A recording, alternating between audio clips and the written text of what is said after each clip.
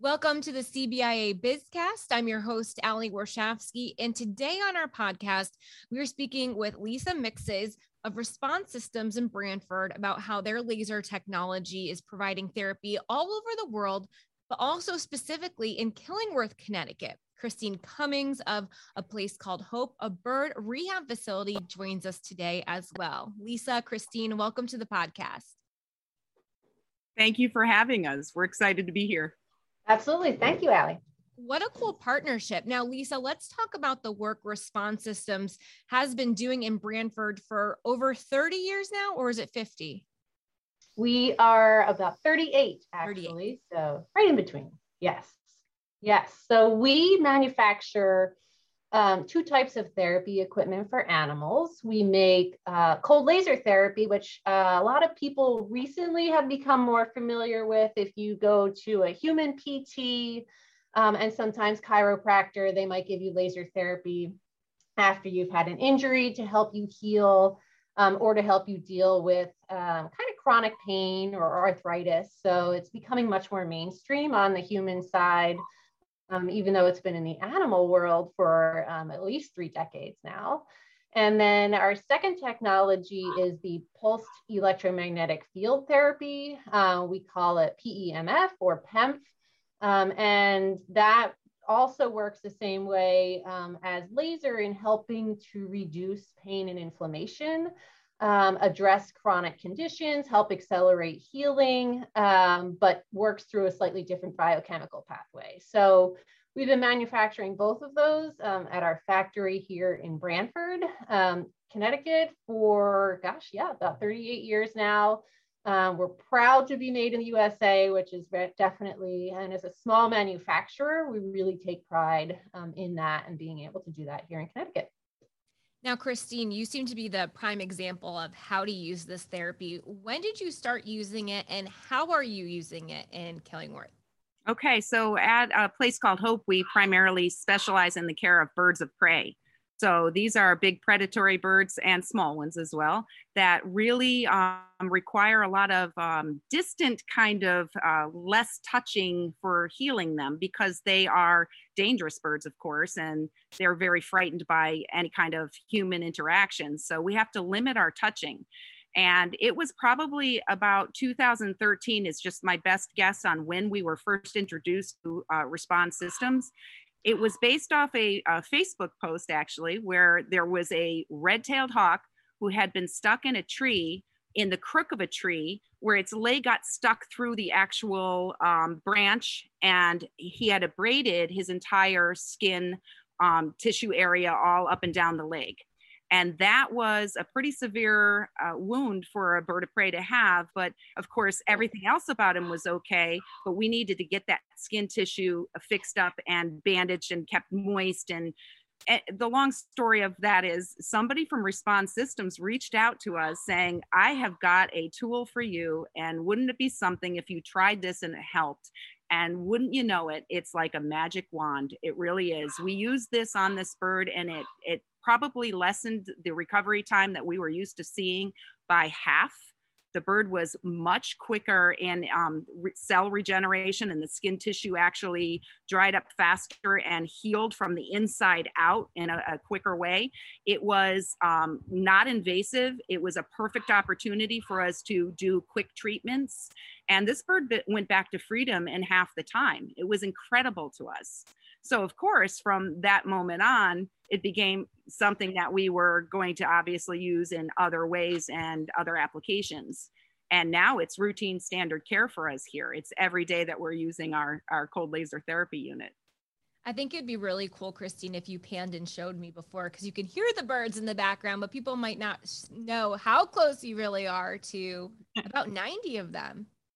That's so yeah, cool. There's probably a good 90 on site currently, although, you know, the hospital right now, there's probably about 18 patients in the actual clinic.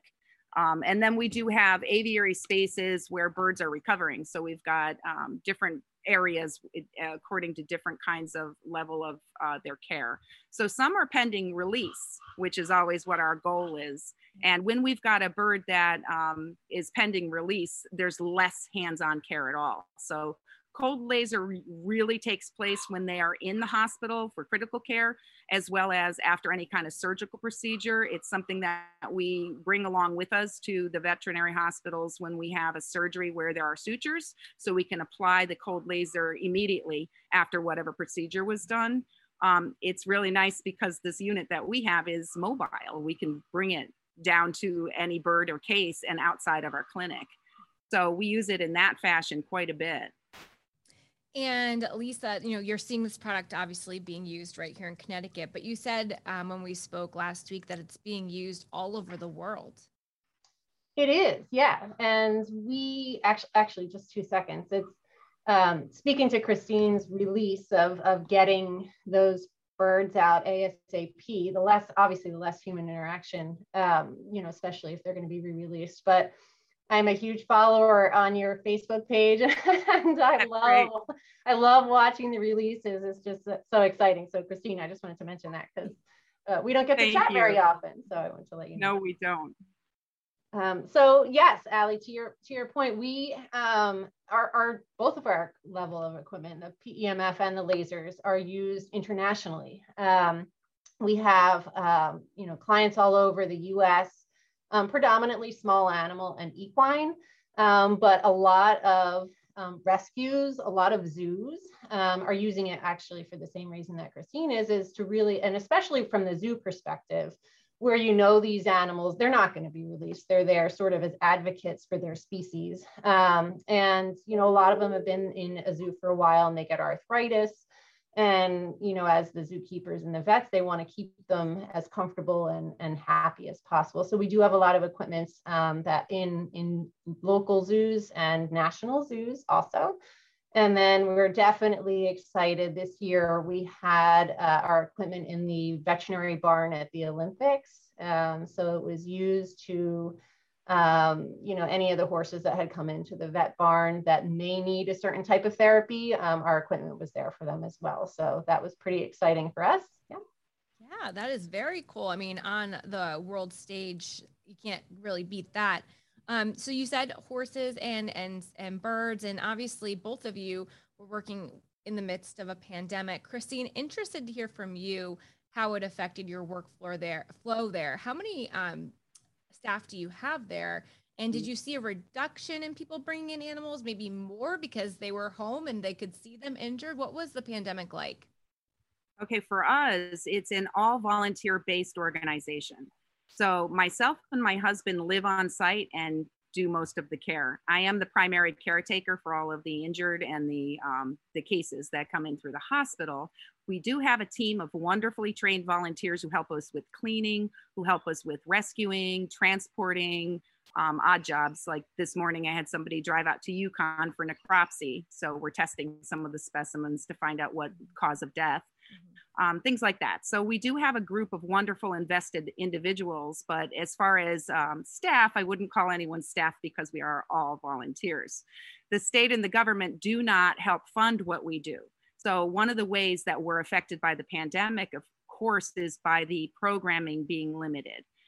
With the weather being nice and warm, we've been back to outdoor programming, but once the weather goes cold again, we won't be doing that kind of fundraising for ourselves. And that is one of our big generations of funding to keep us open and what we're doing. Since the pandemic, I'm going to say that more cases have increased. We have seen more birds coming in, more injured coming in, more calls coming in. And I think a lot of that has to do with the fact that people were forced to be more home in their own backyards. A lot more people got into birding, by the way. A lot of the bird stores, supply stores were really booming for a while because the whole pandemic forced everybody to do things within their own environments and their own backyards. We're averaging probably 3 to 7 admits per day. And that's a lot. And, I can't say for sure if it's because over time, of course, our name is getting more out there and more people know about us so that the numbers are increasing, or if it's kind of the pandemic on top of it. It's probably a bunch of factors together that has brought the numbers up. So we're looking forward to a little bit of a break over the cold season, but like last year, we stayed open for tours at our center. And the reason we did that is because we wanted people to have an outdoor place to go, so we weren't all going stir crazy. But this year, we're thinking of closing for the winter just to lick our wounds for a little while because we've been so busy. And Lisa, I believe you said that the demand for your product increased a little bit, but the supply was harder to get because of the supply chain issues during the pandemic. Yeah, it's exactly it. So kind of along the same lines as Christine, a lot of the pet parents, which we call, that's what we call our dog and cat owners, pet parents, were home, and they were, they were more observant of just kind of what their animal was feeling. And a lot of times, especially in the beginning, not just in Connecticut, but, it kind of rolled through the country. People weren't able to get their dogs into their veterinarians or their therapists for their routine PT and their routine laser therapy. So we definitely, once clinics were closed for a month or a month and a half, we had a lot of vets reaching out to us, asking if there's assistance that we can give their pet parents at home.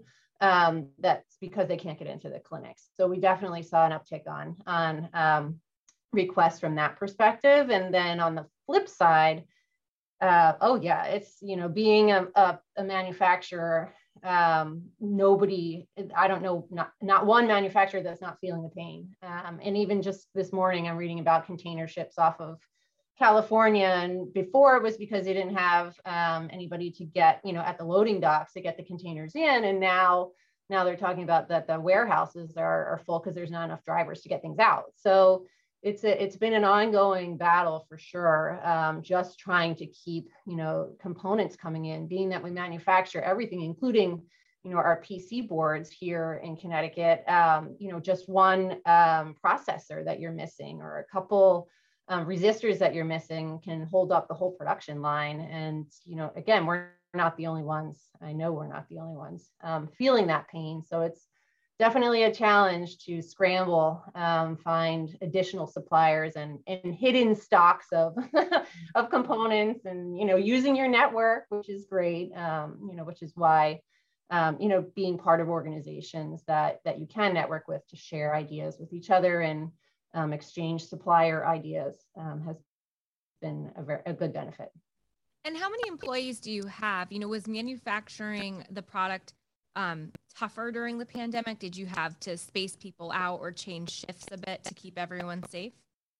Good question. We're very lucky that we have a nice expanse of space. So we were easily able to adapt to significant distancing between employees, but it certainly, was a huge concern because in the factory we have about 7 people, and in the beginning, if one person went down, we would have had to, just for the safety of all employees, not knowing, back then as much as we do now, we would have had to shut down. So, as an employer, not only the manufacturing side of things, but the safety and well-being of your employees is top of the list. So it was definitely a challenge navigating all of that.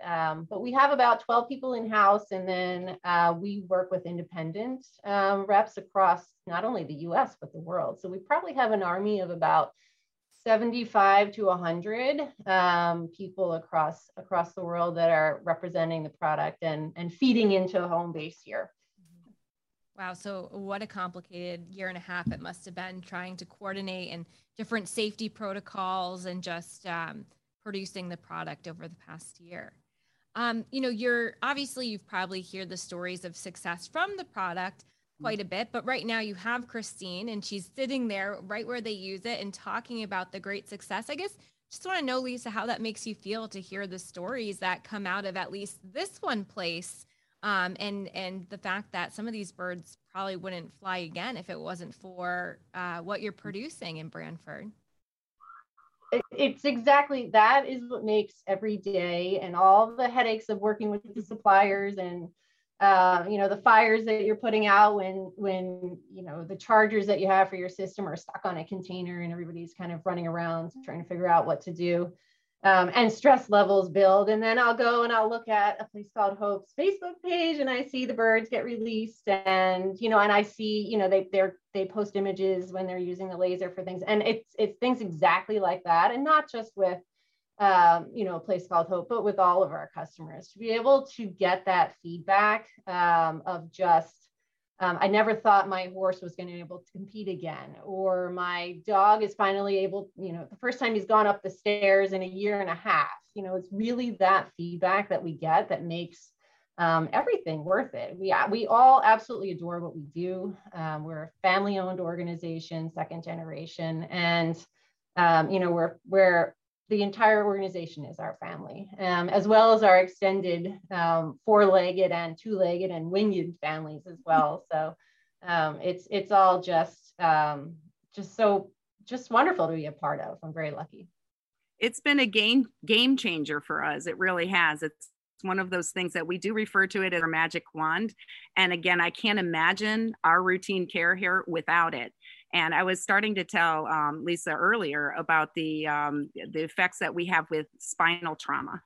We get a lot of birds that come in with spinal trauma, and years back, we used to actually opt to euthanize the birds because the length and time invested in care was too hard on them. It wasn't always a successful outcome, and it wasn't worth putting them through all the agony. Well, enter the magic wand, and that has changed. And I have seen almost, I'm going to say probably about 90% of those cases actually recover and go back to freedom. And I know it's a big number because it really is that effective. There are some cases that we know can't be fixed if they're severed, but in most of these cases that I'm referring to, they start standing up again after a few days of just consistent cold laser therapy treatment. Mm-hmm. And it really, for other rehabbers and rehab centers who have followed us as well, or who know of our successes, everybody wants a magic wand. And I always recommend reaching out to Response Systems because of that, because it's, again, a game changer in the world of wildlife rehabilitation. So thank you for that. Well, thank you for sharing. Yeah, that makes, and it's, we, not only the passion is there for us, obviously, but, and a lot of people are kind of skeptical. I mean, you say magic wand, and it is, and we call them our magic wands or our magic blankets for the horse, the PEMF blankets that we have for the horses, and which is a great explanation or description of it. But then, I always have to kind of take people back and say that they are scientific based technologies. So you can't feel them when, the laser, sometimes it can get, you feel some warmth from it, but the PEMF, you can't feel the therapy. So there's a lot of hesitation as to what exactly is this doing? How is this working? And I always, two things I kind of use as an example is, number one, both technologies are FDA approved technologies. On the human side, for animals, you don't have to have the FDA approval, but they are FDA approved on the human side. There's decades of research behind both of them for chronic and acute types of conditions. And then the second part is, especially as it comes to the laser that we're speaking about specifically, is that, I always say to people, well, everybody's kind of aware that you can get your body can generate vitamin D from sunlight. So that's how most people are generating their vitamin D. So it's the same exact concept, is that there's wavelengths from the sun. Certain ones can help you generate vitamin D, and other wavelengths can in fact just generate a healing process. So really, we're just capturing those wavelengths that are naturally emitted and then amplifying them and targeting them to the tissue that needs it. So we do see nerve regeneration. And part of that is the massive reduction in inflammation. So, which, especially when you have acute trauma, like a lot of the birds coming into a place called Hope do, being able to get that inflammation under control immediately is really going to help them speed to the road to recovery. Yes. Now I just want one of those blankets you put on the horses. I feel like it can do me some wonders, but it's awesome. They have a resource that can help them, especially very cool with the Olympics too. I wanted to touch on that one more time. Did they reach out to you and basically say, like, you're going to be the official laser treatment of the horses. How did that work?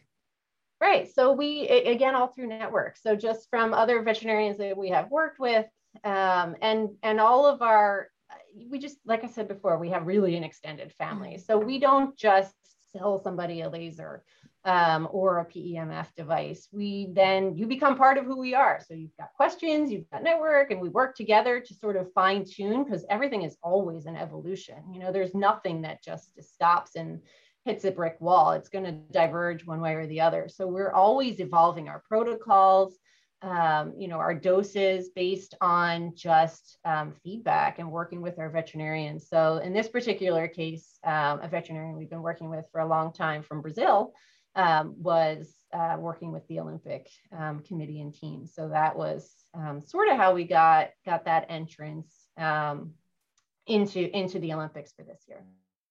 Awesome. That's such a cool story. Well, Christine, Lisa, thank you so much for coming on our BizCast, and thank you for listening to this week's BizCast. You can listen and subscribe to our podcast on Apple, YouTube, and for more episodes, head on over to cbia.com.